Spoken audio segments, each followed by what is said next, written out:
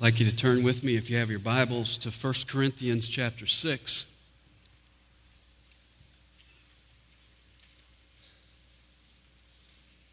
One thing that's very apparent in the ministry of Paul is that he taught salvation by faith in Jesus Christ alone.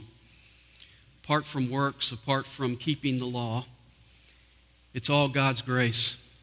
I love how he says it in Ephesians 2:8 and 9, "For by grace are you saved through faith, and that not of yourselves, it's a gift of God, not of works, lest any man should boast." And not only did he teach that we are saved by grace, but he also taught that we are kept by grace. Romans 5:2 says, "We have obtained our introduction by faith into this grace in which we stand." Our salvation depends totally on what Christ has done, and our security depends totally on what Christ is doing. We are saved by grace, and we are kept by grace. You say, well, what happens when a Christian sins? Does he lose his salvation? No. We are under grace. And when we as Christians sin, God forgives. That's what grace is all about. If you didn't sin, you wouldn't need grace.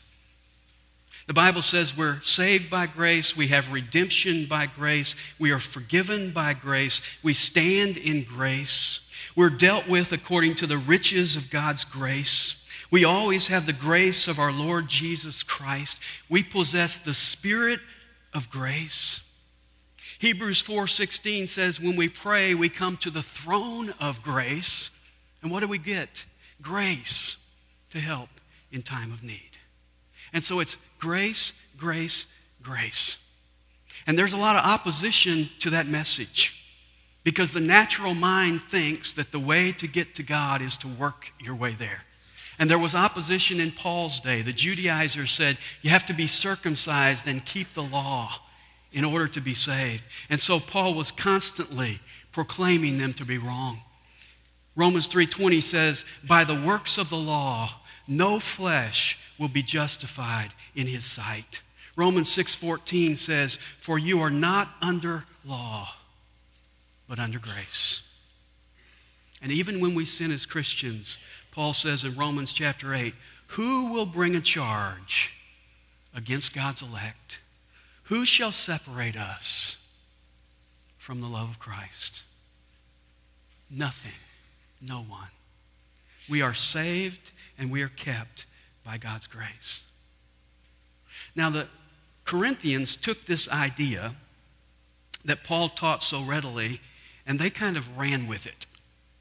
They kind of made it their theological argument for sin. And apparently when Paul taught, he emphasized grace so much that he had a saying that he often said, and we see it at the beginning of verse 12, and that is, "All things are lawful unto me." Well, the Corinthians picked up on this saying that Paul often said, and they kind of made it their slogan. They made it their motto. Since it's all forgiven, let's just do whatever we want. They sort of took the attitude of Romans chapters 5 and 6, where Paul says, "Where sin increased, grace abounded all the more." And their logic was, well, if God enjoys forgiving sin, well, let's just give him a lot to enjoy. So since grace increases, when sin increases, we'll sin a lot and grace will cover it. And of course, the area of sin that they particularly honed in on was the area of sexual immorality.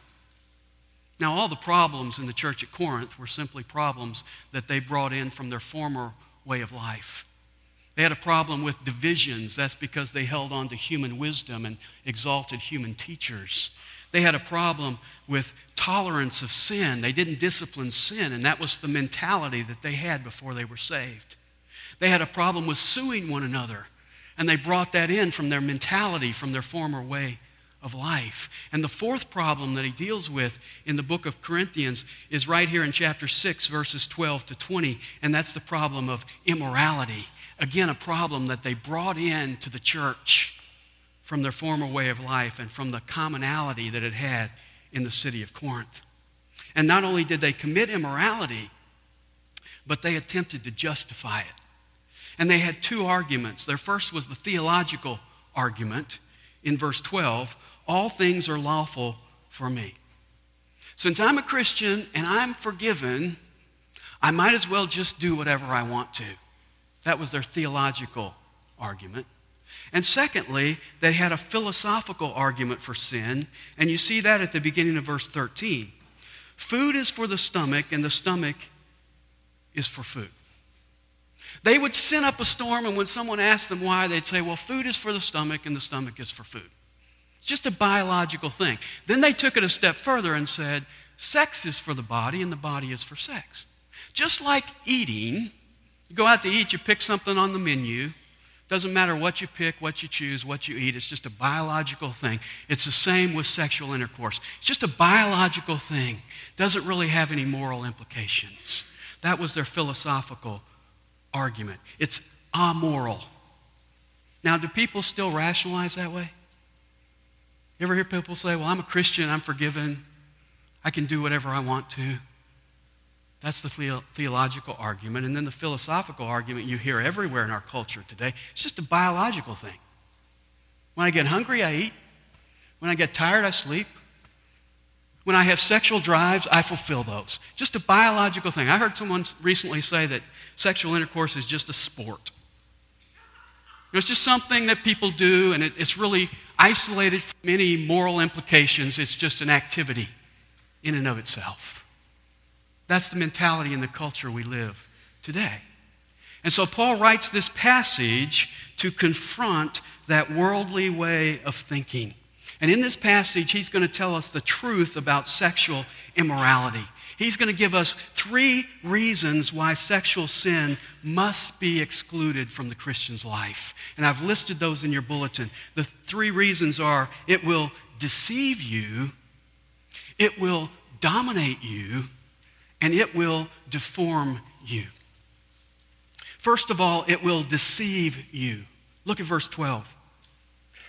All things are lawful for me, but not all things are profitable. While it's true that you may be able to do something and get forgiven, it's not profitable. It's not beneficial. They will harm you. If you sin, yes, God will forgive, but there is a price to pay, and that price is high. In fact, I would say that there is no other sin that has built into it the deep-rooted damage that the sin of sexual immorality does. No sin harms you quite like this sin, but it's not advertised that way. In fact, I wanted you to just take your Bible and go back to the book of Proverbs. Proverbs chapter 5.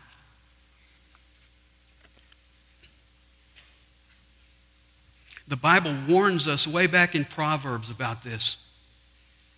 Proverbs chapter 5 and verse 3.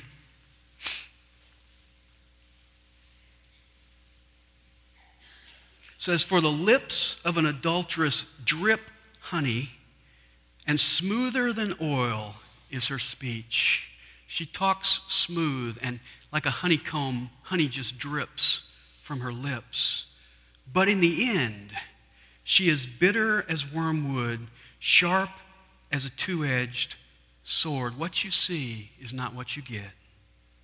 Her feet go down to death. Her steps take hold of Sheol. She does not ponder the path of life. Her ways are unstable. She does not know it. She is not on the path of life. She is tottering on the edge of destruction, and she doesn't even know it. Look at verse 7. Now then, my son, listen to me and do not depart from the words of my mouth.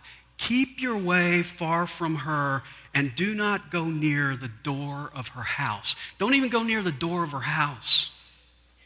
Or you will give your vigor to others and your years to the cruel one, and strangers will be filled with your strength, and your hard-earned goods will go to the house of an alien, and you groan at your final end when your flesh and your body are consumed. If you follow this path, you will grow old, and when you are older, you will regret the fact that you lived that life when your body is deteriorating. And you say, how I have hated instruction, and my heart spurned reproof. I have been a fool. I have not listened to the voice of my teachers, nor inclined my ear to my instructors. And then look at verse 15.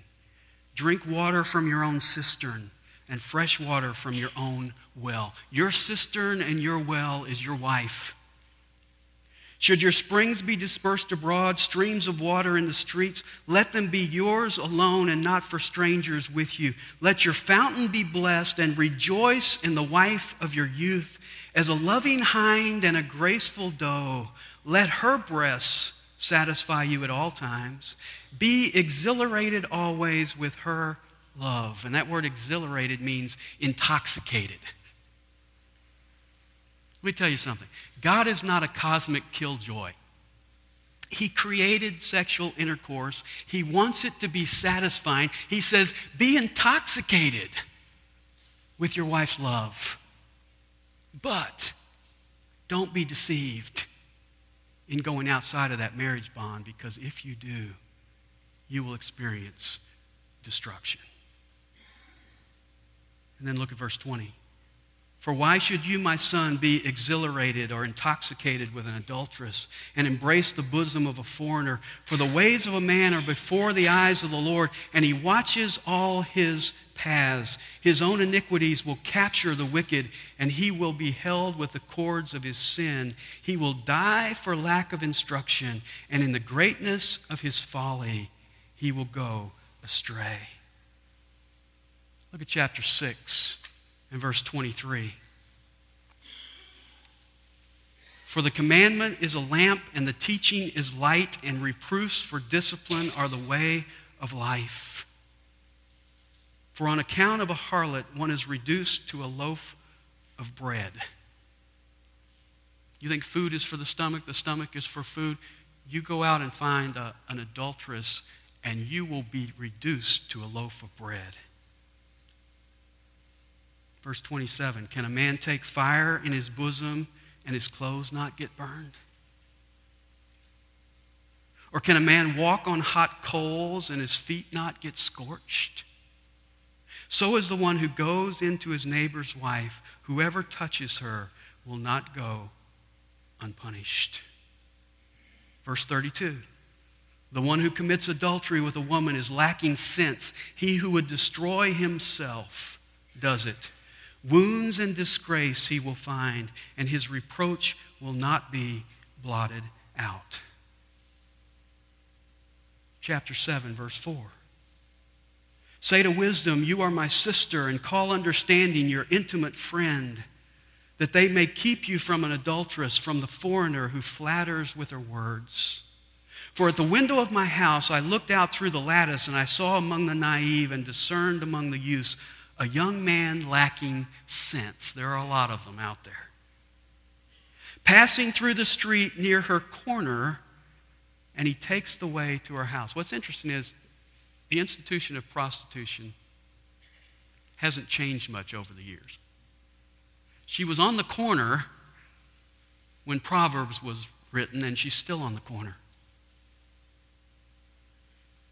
Verse 9, in the twilight, in the evening, in the middle of the night, in the darkness. She's on the corner when?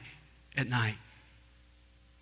And behold, a woman comes to meet him, dressed as a harlot and cunning of heart. There she is, on the corner in the dark, dressed like a harlot. She is boisterous and rebellious. Her feet do not remain at home. She is now in the streets, now in the squares, and lurks on every corner. So she seizes him and kisses him, and with a brazen face she says to him, I was due to offer peace offerings. Today I have paid my vows. Now he switches from a prostitute to a married lady who is enticing you. She says, I've taken care of my religious obligations.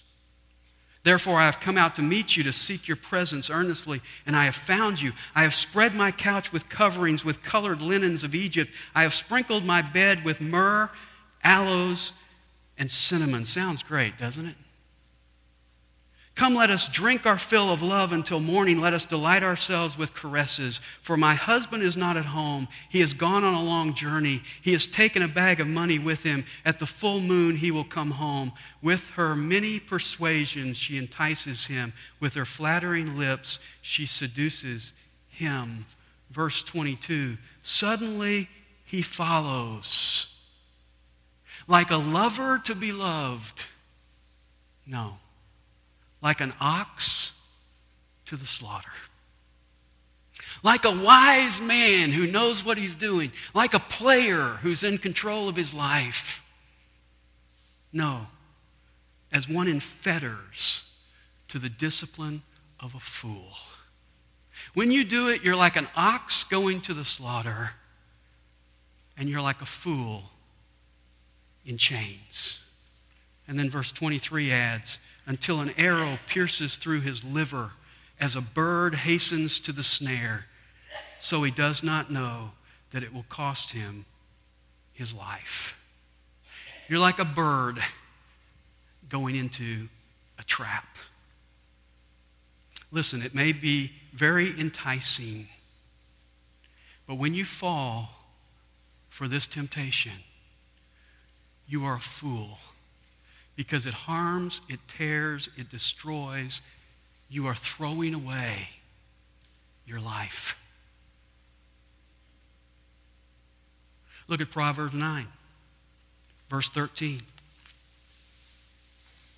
The woman of folly is boisterous. She is naive and knows nothing. She sits at the doorway of her house on a seat by the high places of the city, calling to those who pass by, who are making their paths straight. Whoever is naive, i.e. stupid, let him turn in here. And to him who lacks understanding, she says, stolen water is sweet, and bread eaten in secret is pleasant. But he does not know that the dead are there, that her guests are in the depths of Sheol. It may taste sweet for a moment, but the reality is that it is the path of death. Ask David if it paid to commit adultery with Bathsheba. Yes, God forgave him. But he lost his infant son. His family lived in chaos for the rest of his days. And he experienced sorrow and regret. In Psalm 51, he said, my sin is ever before me. There is always a price to pay. Sexual sin will deceive you. Come back to 1 Corinthians chapter 6. First of all, it will deceive you. Secondly, it will dominate you. Look at the rest of verse 12. Paul repeats this saying, all things are lawful for me, but I will not be mastered by anything. Now, when you are mastered, that means you have a master. Sexual sin is a master. It will make you its slave. Interestingly, today, so many people call it sexual freedom. It's not freedom at all. It is slavery. It promises to satisfy, but it never does. It enslaves you. And as a Christian, I'm to be in control of my body. 1 Thessalonians 4:3 says, for this is the will of God, your sanctification, that is, that you abstain from sexual immorality, that each of you know how to possess his own vessel in sanctification and honor, not in lustful passion. This is your vessel, and you are to possess it. You are to control it. Because you can get to the point where you are out of control, and you are victimized and dominated by your own desires. Later in 1 Corinthians 9:27, Paul says, I discipline my body. The word used there is I bruise my body. I give myself a black eye just to keep myself in control. Why? Because he says, lest when I have taught others, I become a castaway. Even as a preacher, Paul says it could happen to me. And I have to be in control because sin is progressive and sin enslaves. In the very first psalm, it says this, blessed is the man who does not walk in the counsel of the wicked, or stand in the path of sinners, or sit in the seat of scoffers. Interesting progression. If you walk in the paths of sinners, pretty soon you will find yourself standing in the paths of sinners. And before long, guess what? You're sitting in that spot. That's the progression of sin. You walk that way, you stand and take a look, and pretty soon you're sitting in their midst. You're involved in the sin. Sin is progressive. James 1 says, lust conceives. It gives birth. Lust gives birth to sin. And then sin, when it is accomplished, brings forth death. That's the progression. LSD. Lust, sin, death. That's the way it is. It's progressive. That's why 2 Timothy 3:13 says, in the last days, evil men will proceed from bad to worse. Why? Because sin always is progressive. It gets worse and worse and worse. And we have to be in control of our bodies because sin will enslave them. Jesus said in John 8:34, everyone who commits sin becomes the slave of sin. That's the way it works. So sexual sin deceives you. It dominates you. And thirdly, it will deform you. Look at verse 13. Food is for the stomach, and the stomach is for food, but God will do away with both of them. Yet the body is not for immorality, but for the Lord, and the Lord is for the body. You can't say food is for the stomach, and the stomach is for food, and sex is for the body, and the body is for sex, because both food and the stomach, or the word literally used here is belly, which in the Bible is talking about your appetite, your desires. He's saying food and your desire for food is going to be done away with. It's going to be destroyed. But your body is different. Your body is not a temporal commodity. And to show us that, notice what he says in verse 14. Now God has not only raised the Lord, but will also raise us up through his power. If you are a Christian, you are destined for resurrection. Your body, even if your body dies and deteriorates, your body is going to be raised one day. Which tells me that the actions that take place in your body carry more weight than the decision you're going to make today on what you're going to have for lunch. Your moral decisions carry more weight than a corned beef sandwich. And when you treat your body as if it's temporal, when you place sexual intimacy and your choice of food on the same plane, you are perverting God's purpose for your body. You say, well, what is God's purpose for my body? Well, Paul points out three purposes in the remainder of this passage that I want you to see. Three purposes for your body. Number one, he tells us it's for the Lord. Look at the end of verse 13 again. Yet the body is not for immorality, but for the Lord, and the Lord is for the body. Food is for the belly, yes, but the body is not for immorality. It's for the Lord. And you as a Christian are to be giving your body to the Lord, as it says in Romans chapter 12, as a living sacrifice to him. Your body is for the Lord. So how could you pervert that purpose by using your body for immorality? That's his first point. Second purpose, your body is one with Christ. Look at verse 15. Do you not know that your bodies are members of Christ?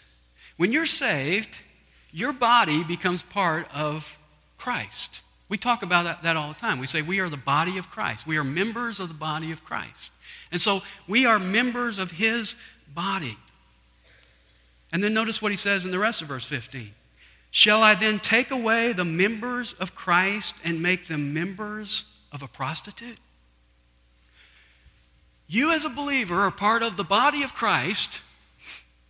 So in essence, when you commit immorality, you are taking Christ and joining Christ to a prostitute. How's that sound? Paul says, shall you do that? And then his answer is the strongest negative you can find anywhere in Scripture at the end of verse 15. It's even hard to translate. May it never be. And then verse 16. Or do you not know that the one who joins himself to a prostitute is one body with her? For he says, the two shall become one flesh. A quote from Genesis chapter 2.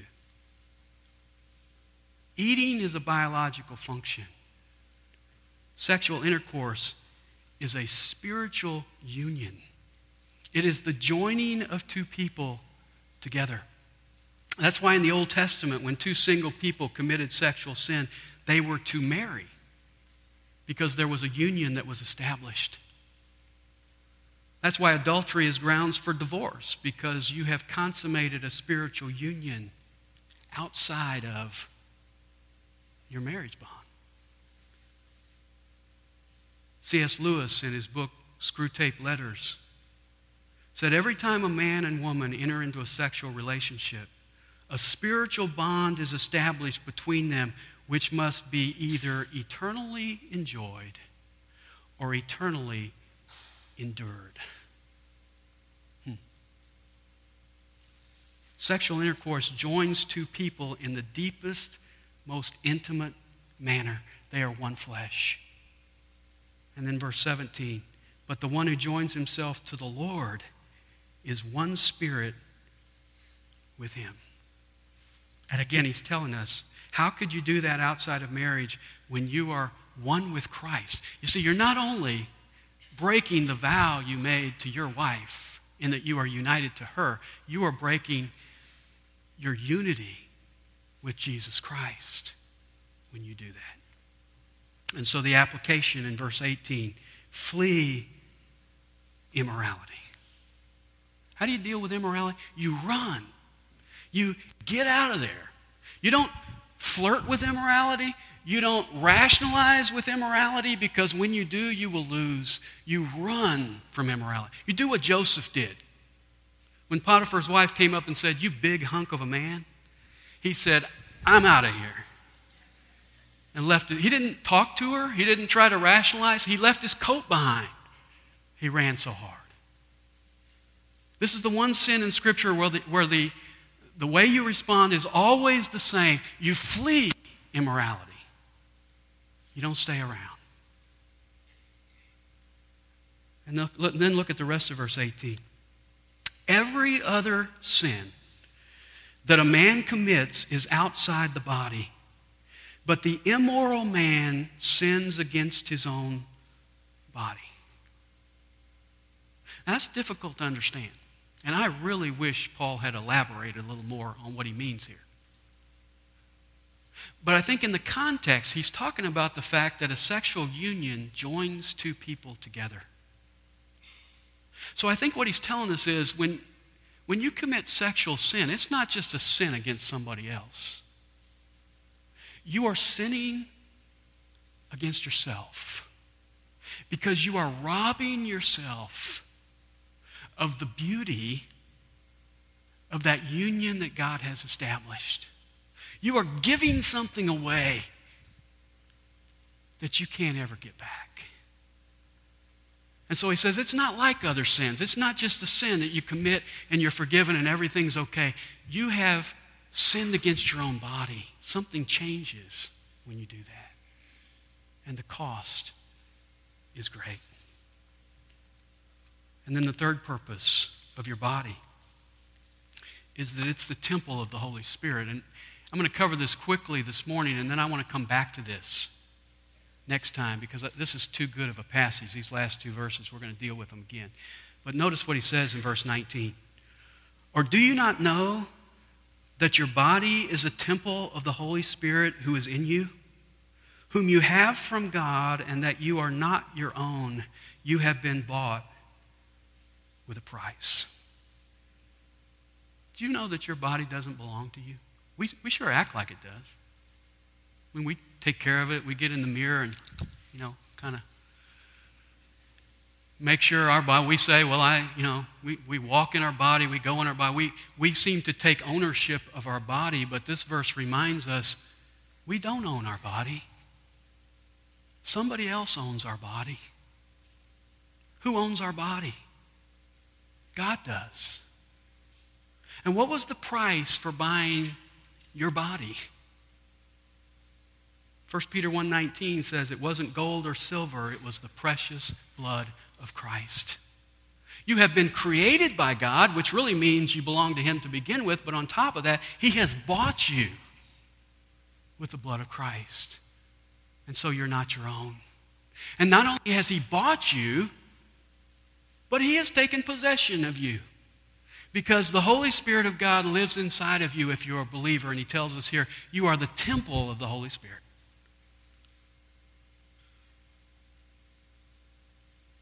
Can you imagine somebody coming into this building? We sometimes call it a sanctuary. It's not a sanctuary. It's a building. But can you imagine someone coming into this building in the middle of the week and committing an act of immorality in this room? You say, well, that's disgusting. You've got to be kidding. Well, when you commit a sexual sin, when no one else is around and no one else knows, you have defiled the temple of God. Because this is not the temple of God. You are, and I am, and we are. What's the purpose for your body? Look at the last phrase in verse 20. Therefore, glorify God in your body. Your purpose that you deform when you commit sexual sin is that you would glorify God. That's your purpose. He owns you. Your purpose is to glorify him, to praise him, to honor him, to exalt him in everything you say and in everything you do. So the question is, how could you defile yourself by sexual sin? Oh yeah, God will forgive. But it will deceive you, it will dominate you, and it will deform you from what God intended you to be. You belong to the Lord. You are one with him. You are the temple of the Holy Spirit. So you ought to be glorifying God in your body. Let's pray together. Father, thank you for this, your word. Thank you for the practical nature of this passage that addresses an area that is so prevalent in our society and unfortunately so prevalent within the church. Father, I pray today that we would hear your voice, that we would hear your heart, that we would see sexual immorality the way you see it. And that we would truly be people who are different in this world. And that from this day forward, we would be people who truly glorify you, not just in our words, not just in our intentions, but in our bodies, in our actions, in our behavior, in our lifestyle. That's our prayer today. And we ask it in Jesus' worthy name. Amen.